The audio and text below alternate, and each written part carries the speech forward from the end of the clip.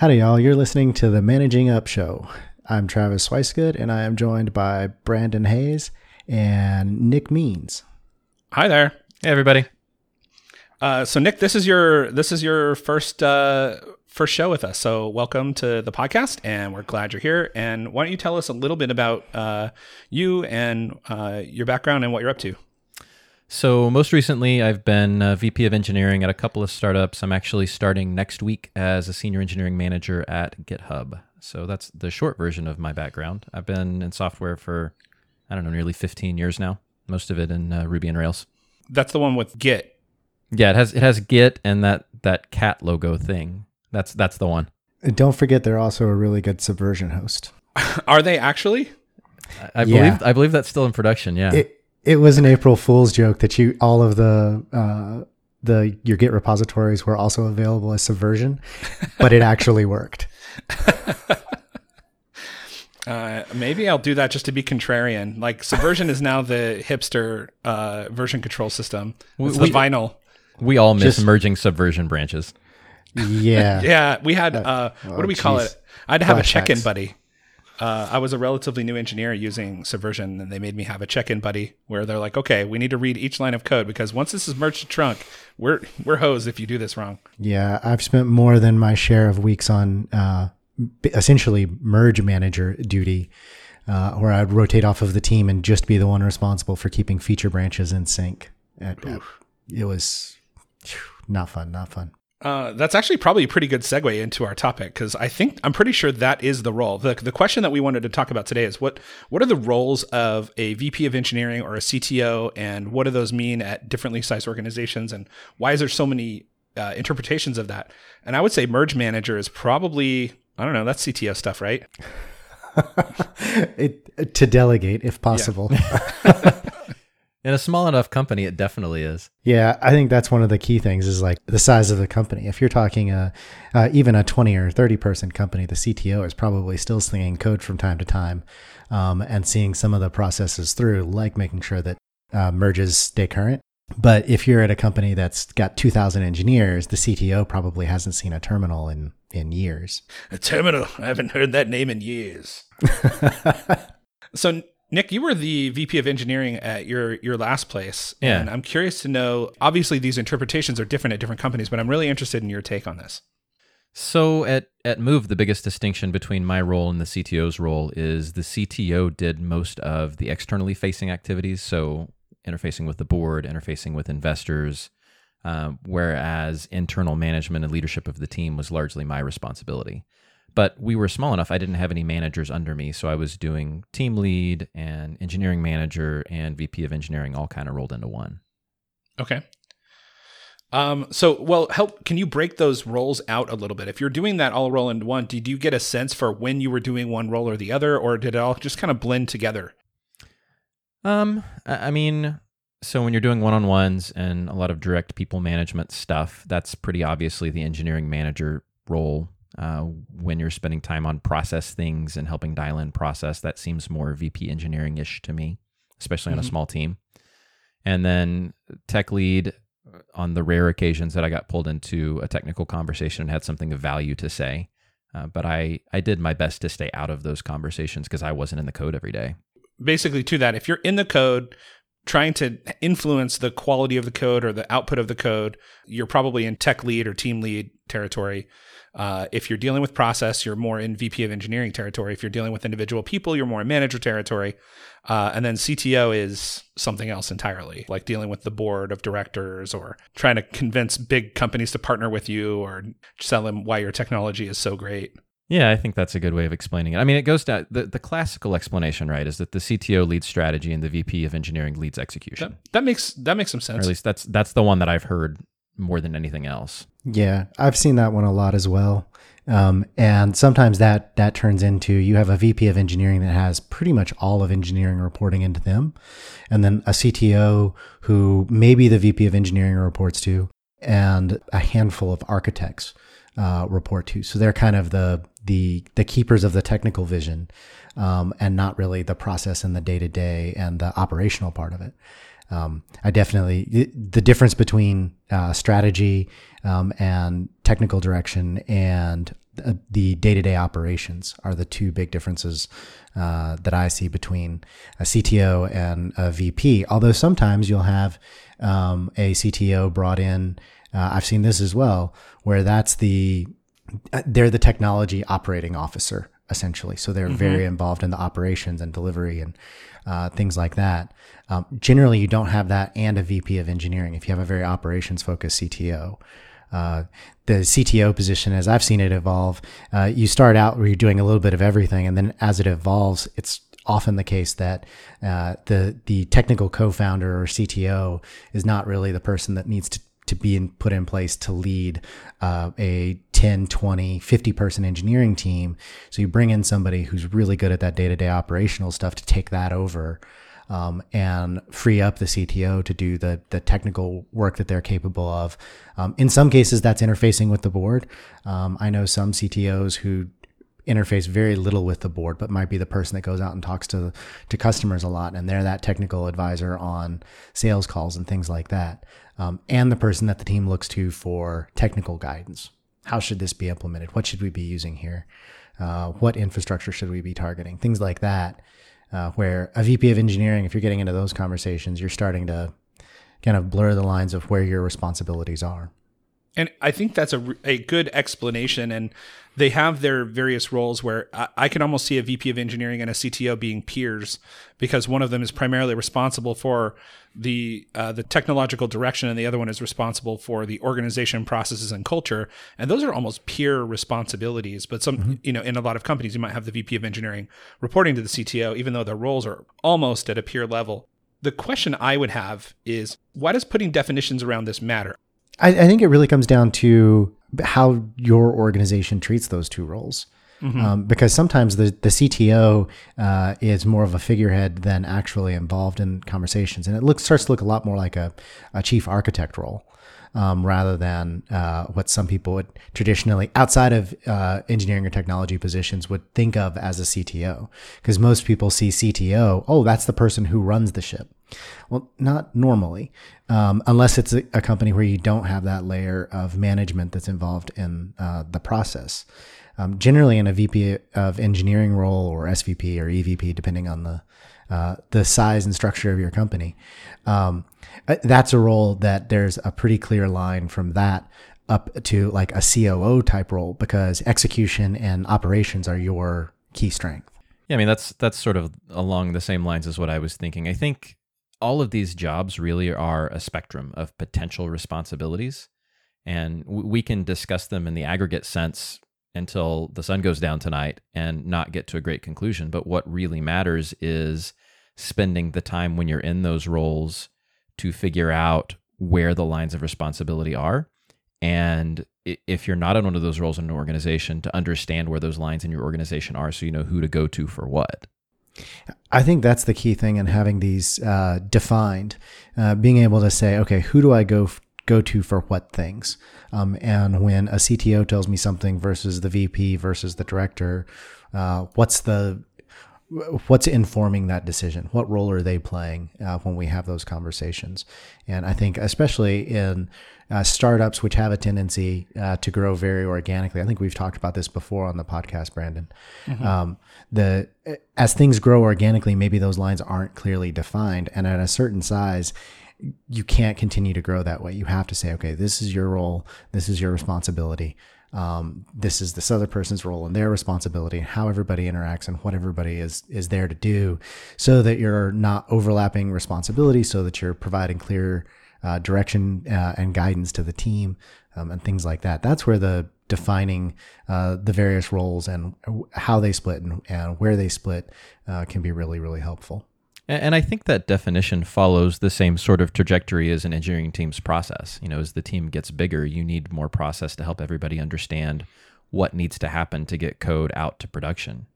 And so as you add that process and that level of formal understanding, you add some formal definition around other things in the organization as well.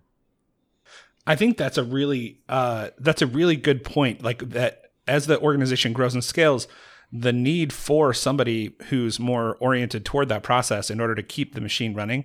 This actually is a conversation I've had very recently with a VP of engineering, where there was a realization that as the team could ship easily early on without a lot of process, and scaling, like they could achieve results without a ton of process. And I think people don't realize that maintaining the ability to deliver results as you scale is extremely difficult. Mm-hmm. And so the processes have to be put in place to allow results to continue to be achieved at any meaningful rate. Because without that, it just becomes so tangled. It's this classic network effect. As you add nodes, you have an exponential number of edges in your graph that start appearing and cause information to sort of seize and responsibility to sort of seize. And so these processes and responsibilities of making them clearer. And it's also a way to sleep at night. It's hard for me to go to sleep at night wondering if there's a part of my job that I'm not aware of that's going to sneak up on me and whack me over the head the next day because I didn't do it. Was I supposed to create from scratch an entire new hiring process? Or is that the responsibility of our VP of engineering? And I can go and have that conversation with VP of engineering with the understanding that, hey, this is your responsibility and I can help. But it's not necessarily something that as an engineering manager is my first and foremost, when you look at the list of 10 things that I'm responsible for, creating, maintaining, and improving our hiring process isn't first on the list. But it's something I can help with, but that's the exception rather than the rule. And it's something that I can help with, but I don't necessarily own. Is actually really freeing and really helpful as a manager. It frees me up to focus on implementing that process and incrementally improving it, rather than feeling like I have to, carry the whole world on my back and carry the entire engineering team on my back. And there's also going to be different things that are important to different organizations, right? Because like you said, there's no way we can keep track of all of the things that we should be keeping track of because there's so many of them. And so figuring out which of those things matter for the results of your organization and focusing on those things and letting some of the other things slide is really important as you look at what these various jobs are. Yeah, and I think constantly reevaluating that as an organization. This is just applying agile development methodology to job process definition. You should always be looking at it and say, okay, have we defined this correctly? And is everybody in the role with the responsibility that they're best at? How can they best contribute? It's a pretty common thing to see early stage startups have the first or second or third engineering hire turn into a director of engineering and then a VP of engineering and then a CTO or something like that, without actually thinking about it outside the terms of, well, this is the person who's been here the longest. They have the most knowledge. Let's give them a promotion. And not really evaluating, is this the right person for the job? Are there other ways other than a promotion to show to reward the contribution that this person is making and give them the responsibilities that they want? All too often, and this is true at all levels of management and engineering, all too often people end up in that role just by virtue of having been there the longest, and accidentally become a manager.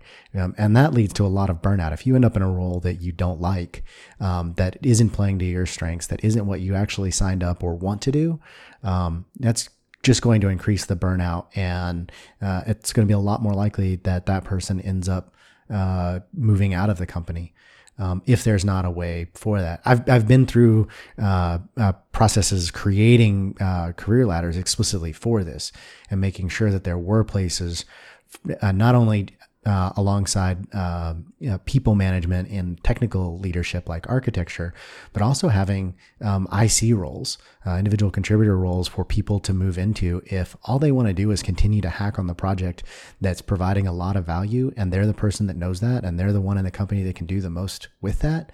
Free that person up. If you're at the size where this is a possibility, free that person up and just say, okay, go to town. Like, you know where this needs to go. Keep us abreast of where you're going with it. Make sure that you're moving it in the right direction, but continue to churn away on this. I've seen a lot of developers who end up in, say, a principal architect role, where they don't want to be the voice of technology to the rest of the company. Doing things like talking to the users of their product is the least interesting thing to them. But if they could just spend a week without having to talk to anybody and rewrite a section of the application, that's their ideal week. And they're the types of people generally who could do that that work in 1 week, where it would take an entire team 3, 4, 5 sprints to do that same amount of work. And so being able to make sure that you have those places, I think that comes in as one of the key responsibilities of a VP, or in the absence of a VP, a CTO, to make sure that they're thinking about, okay, everybody that's on the team, am I providing them the opportunities where they can contribute the most that they're capable of to the outcome we're working towards? I think that's a really good point. And if you are basically the person that is in the role responsible for making sure that exists, and you have an engineering team of more than, say, 10 engineers, and you don't have a ladder that promotes people beyond senior and kind of like leads them to believe that there is no track for them past that, that's actually probably one of the most important things you can do. Like, you need to really move that up your priority list. It will shock you how valuable that activity winds up being. And it will often protect you from having a crappy VP of engineering or CTO that got sort of inappropriately rewarded. That's like the bad kind of coupling. You're coupling a reward for a job well done with a responsibility that actually has really difficult job requirements that they may not be qualified for, and usually not any accountability for it either. Yeah, I think that's a classic chicken and egg problem, though, because you need that strong technical leadership in most organizations to be able to create that. And if you're talking about an organization where all of the co-founders lean more sales or business or operations focused, and you bring in an early, maybe it is a co-founder, but they're not somebody that is interested in being that VP of engineering or CTO role, you could end up in a situation where there's nobody there to create that ladder. Yeah, that's a good point. It might be a good place for this is where open source thinking. I've been pushing for this even earlier this week at a talk I gave at a local meetup. I'm really pushing for more open source thinking around this, where you have more stuff that you could like pull off the shelf. Just like when you're starting, you're bootstrapping a small company, you're not going to architect an entire framework to ship a web application. But it's a really powerful enabler that somebody who is architecture minded, an entire team of people, created something like Ruby on Rails or Django or Ember.js or something like that to say, here's everything that you need to get something done and be productive. That style of thinking, I would love to see more of that in management, and I think you will in the coming years. I certainly plan to open source some of the stuff we're doing where I'm at right now. I remember the first time that I saw a career ladder. It was the career ladder that Camille Fournier essentially open sourced out of Rent the Runway. Mm-hmm. That was the first one. I have that up right now. It's a great resource. Well, in true manager fashion, I am double booked right now, so I'm going to have to drop off for a little bit. Absolutely. We are on the manager schedule. Good luck to you, sir. See you. See you, Travis. It is true. There's like when we were engineers, it's like, okay, well, you have 4-hour block for some programming, and then I'll take an hour block and we'll record a podcast. And as a manager, you try to like fit scheduling these podcasts. It's very different because you have to try to like line up multiple calendars against each other. It's a different skill set. I think a lot of people that come from an engineering background are often really surprised at what the level of the amount of time you spend in Google Calendar syncing things up is a little bit shocking. Yeah, it's a ton. And that's one of the points I wanted to make as a follow-on to what Travis was just saying. I'm very much of the school that the shift from writing software to leading people is a career change, far more of a change than we often give it credit for being. And it is a struggle to go from having direct productivity in code to having indirect productivity through helping other people, because that does come in the form of meetings and managing Google Calendar. Yeah, I have a story about this. At a company I worked at, I don't know, almost 10 years ago. It was a little startup that hired some technology people out of state, in the state that I was in. It was a New York-based startup, hired some technology people, and then became surprisingly successful, surprisingly quickly, and grew and grew and grew. And here is this, first engineer. There was one person that was an engineer, and like a mid to senior engineer and a junior engineer. And as the company grew, they had to hurry and hire more people. And the founders cashed out and left. They sold the company for hundreds of millions of dollars, cashed out and left, and said, my gift to you for your hard work here is you're now the CTO and you're now the director of QA. and then walked away from the company. And they didn't realize that wasn't a gift to anybody. And it wound up hamstringing this company for years afterwards. Yeah. And so, here's my poor boss who just wanted to code and just wanted to solve problems, but couldn't refuse a gift of that magnitude. Instead of saying, hey, here's a crap ton of equity or cash from this like multi-$100 million sale. So this is what I mean by like an inappropriate reward. An appropriate reward for generating that much value is a chunk of the value, not the promise of increased responsibility that nobody there really understands. And it was an honest mistake, and I'm sure it was well-intentioned, but it was ultimately like a really inappropriate like coupling of those things, and ultimately wound up getting at least one, if not both of those people fired eventually. And in the meantime, it was very painful for everybody else trying to shore up those shortcomings and the gaps in their ability to do the job of a CTO of now a 75-person engineering organization in a in a $1 billion company. Yeah, it's the Peter Principle promotion, the idea that everybody gets promoted to their level of incompetence. But on startup steroids. So now you have people that are promoted like six levels past their level of competence. And their level, and it makes everybody miserable. The company's miserable, the person in that role is miserable, nobody's happy. Yeah, it was a really frustrating experience, and I felt really bad for this guy who was a really good guy, but it was so clear he was underwater, but he couldn't let anybody know he was underwater, so he had to act really confident about everything. It was just a really vicious cycle, and ultimately, from what I hear, he's learned a lot since then, and he's leading engineering teams with a bit more confidence now, which is great to hear. But he needed a decade of experience underneath him to do the job that he suddenly found himself in. And so what Travis was saying earlier, I really like, which means put your engineering ladder in place that shows this person that there is another track for you here.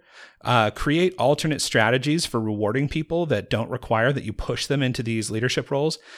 I actually think it's really dangerous if you're like a 5-person company and you take somebody and you put them in a CTO role and you don't clearly define that CTO role as different from the CTO role of the company when it's a 50-person company.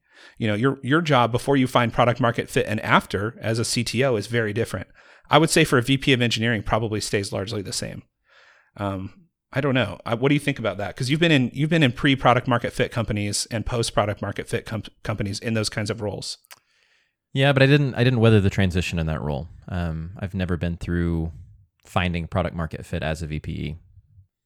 So I think the key thing that changes once you find product market fit is your velocity can pick up a little bit. So process is more important. Having a defined backlog is more important. Whereas before product market fit, I think there's often a lot of negotiation between the VP of engineering and whoever's leading product to figure out what experiments we're going to run and how we're going to run them to find product market fit and how much we should be investing from a code perspective in those things. Is there a need for both a CTO and a VP of engineering in a company that is like a pre-product market fit startup? I feel like there's usually not. I feel like up to a certain scale, whoever's leading engineering can largely wear both of those hats, no matter what their title is. Mm-hmm. When I was in a company in that role, we called the role head of engineering, and there was no CTO.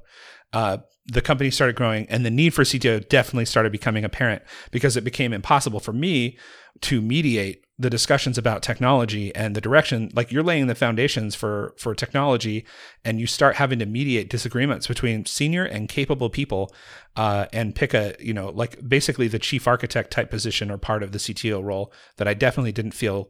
I made it very clear that I didn't want that role, and I didn't feel capable of doing that. And I love that there are people out there that would want to do that. And that role became more and more apparent that we needed it, I think.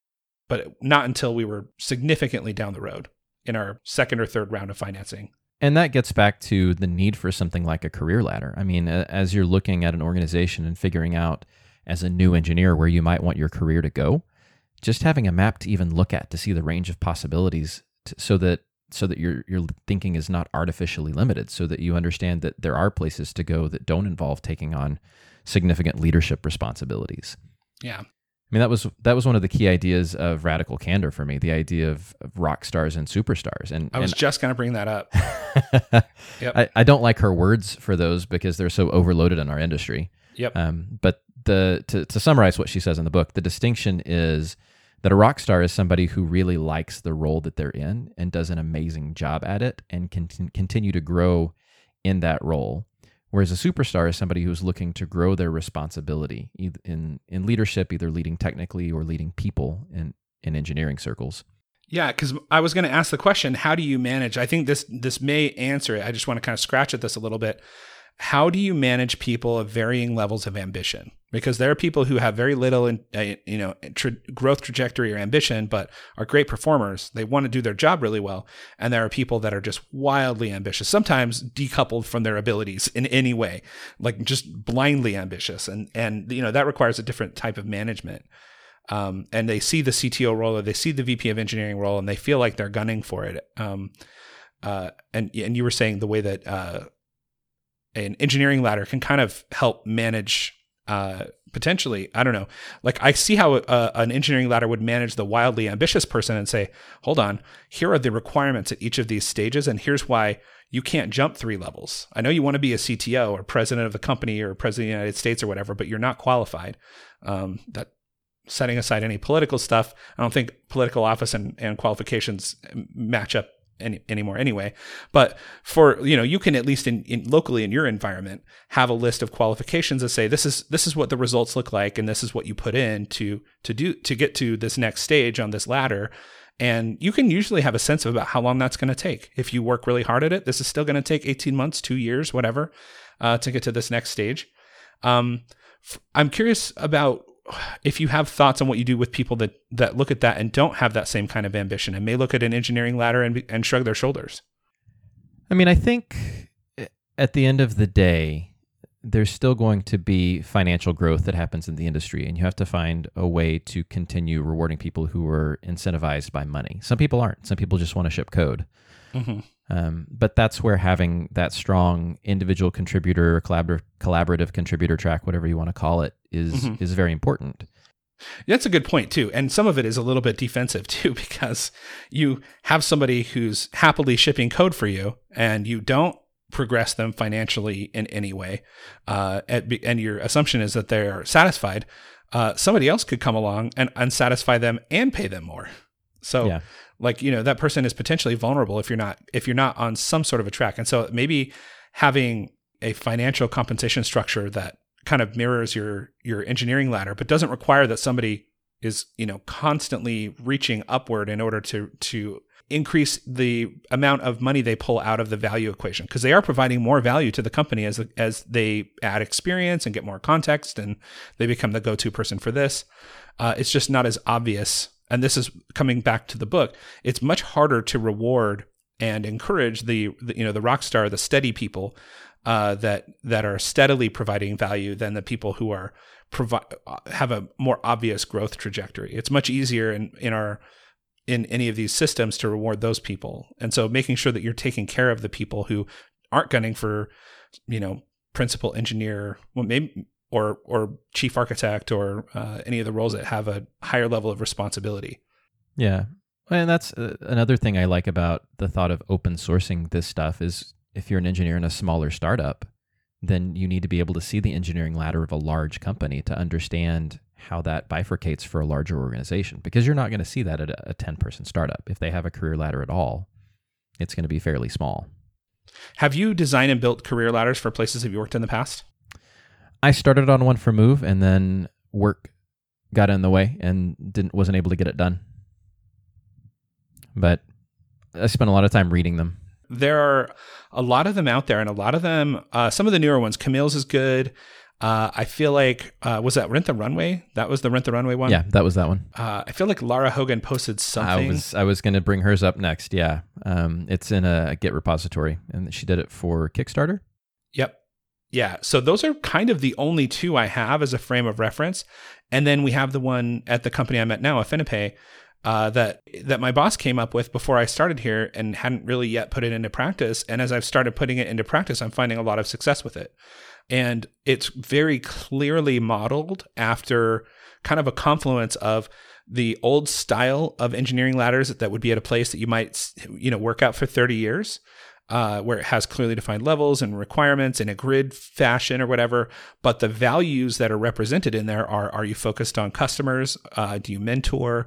Do you learn and grow? And do you provide direct product value and grow in all of those areas? And as you do more of those things, those are kind of the functional requirements of the role that you're able to generate positive results. And I think that ladder that I have here is like a great model that I haven't actually seen out there in the world yet. I bet lots of companies have something privately locked up in under lock and key like this.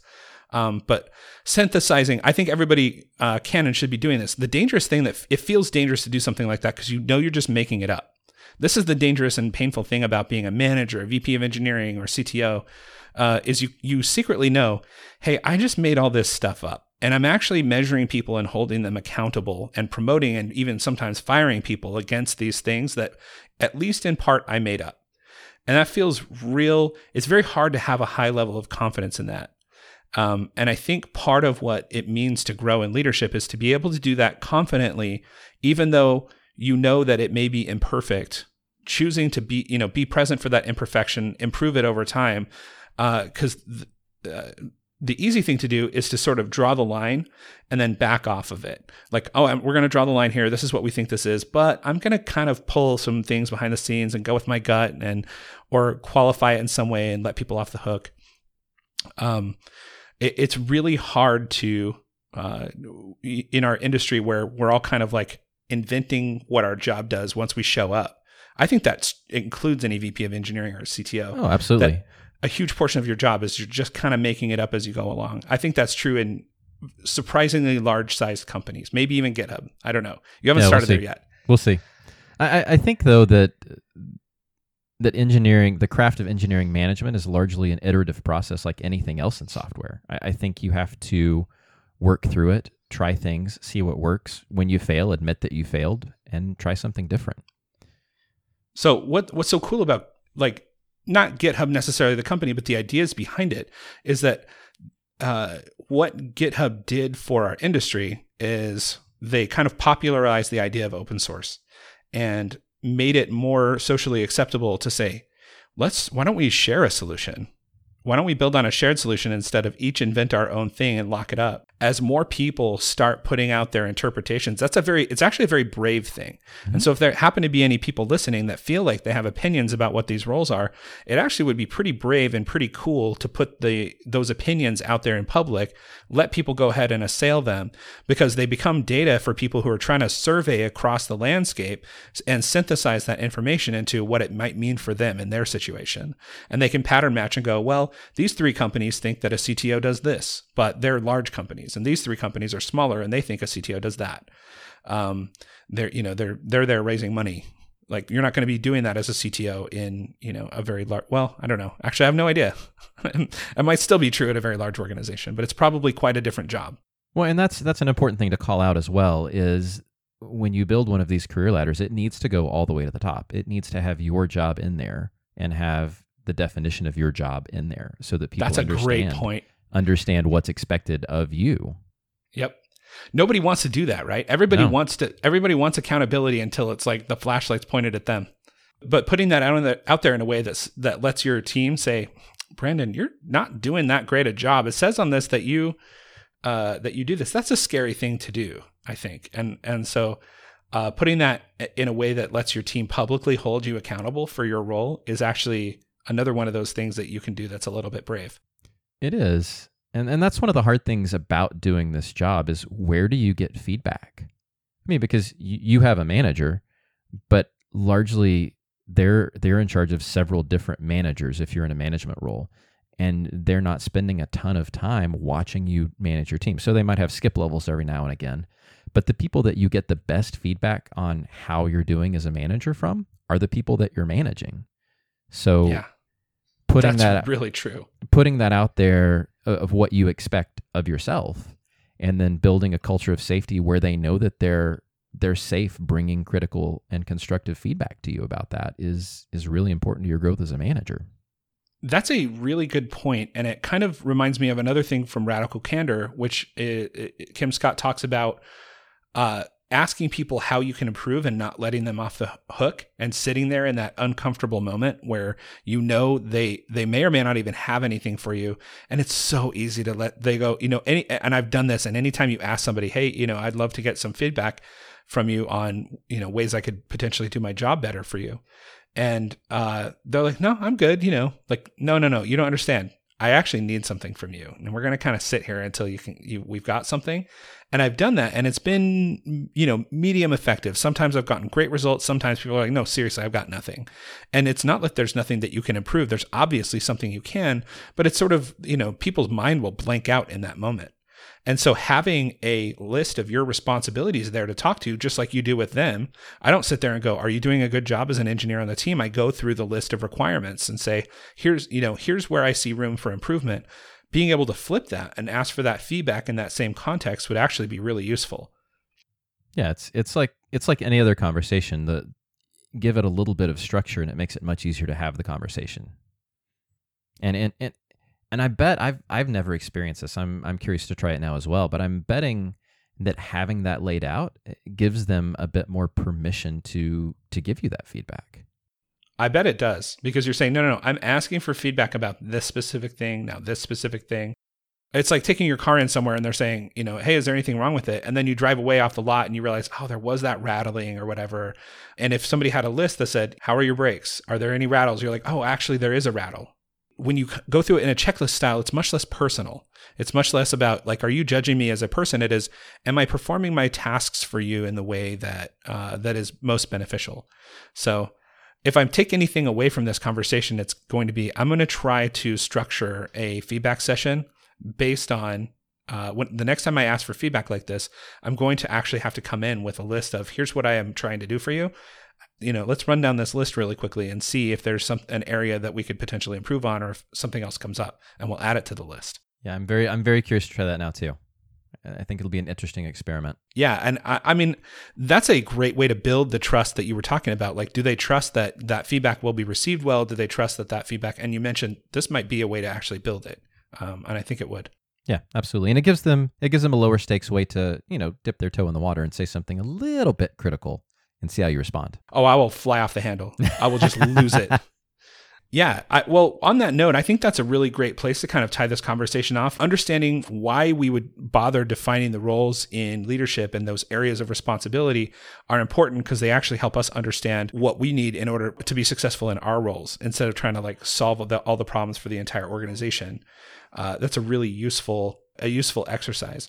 There's more stuff. We talked about structuring these conversations. I would love to talk with you about how you do one-on-ones, performance reviews. All of these things are things that in future topics I'd love to cover with you and Travis. And I think you'll have a lot of stuff to add. So I'm really glad you're here. I'm sad Travis didn't make it back. I guess his meetings are meetings, and that happens. But for anybody listening, thank you so much for joining us for this conversation. If you enjoy the podcast, please share it with people. I am Brandon Hayes. I am TehViking on Twitter, TEH Viking. Yeah, I'm Nick Means. I'm nmeans on Twitter. That's a good one. That's a better one. That doesn't have any typos in it. It's really easy to remember. Yeah. And if people want to come work for you, they could just push a code repository to GitHub that says, hire me, Nick Means. That's a possibility. I will be hiring a manager sometime soon. Awesome. All right. Thanks again, everybody, for joining us, and we will see you next time. Bye, everybody.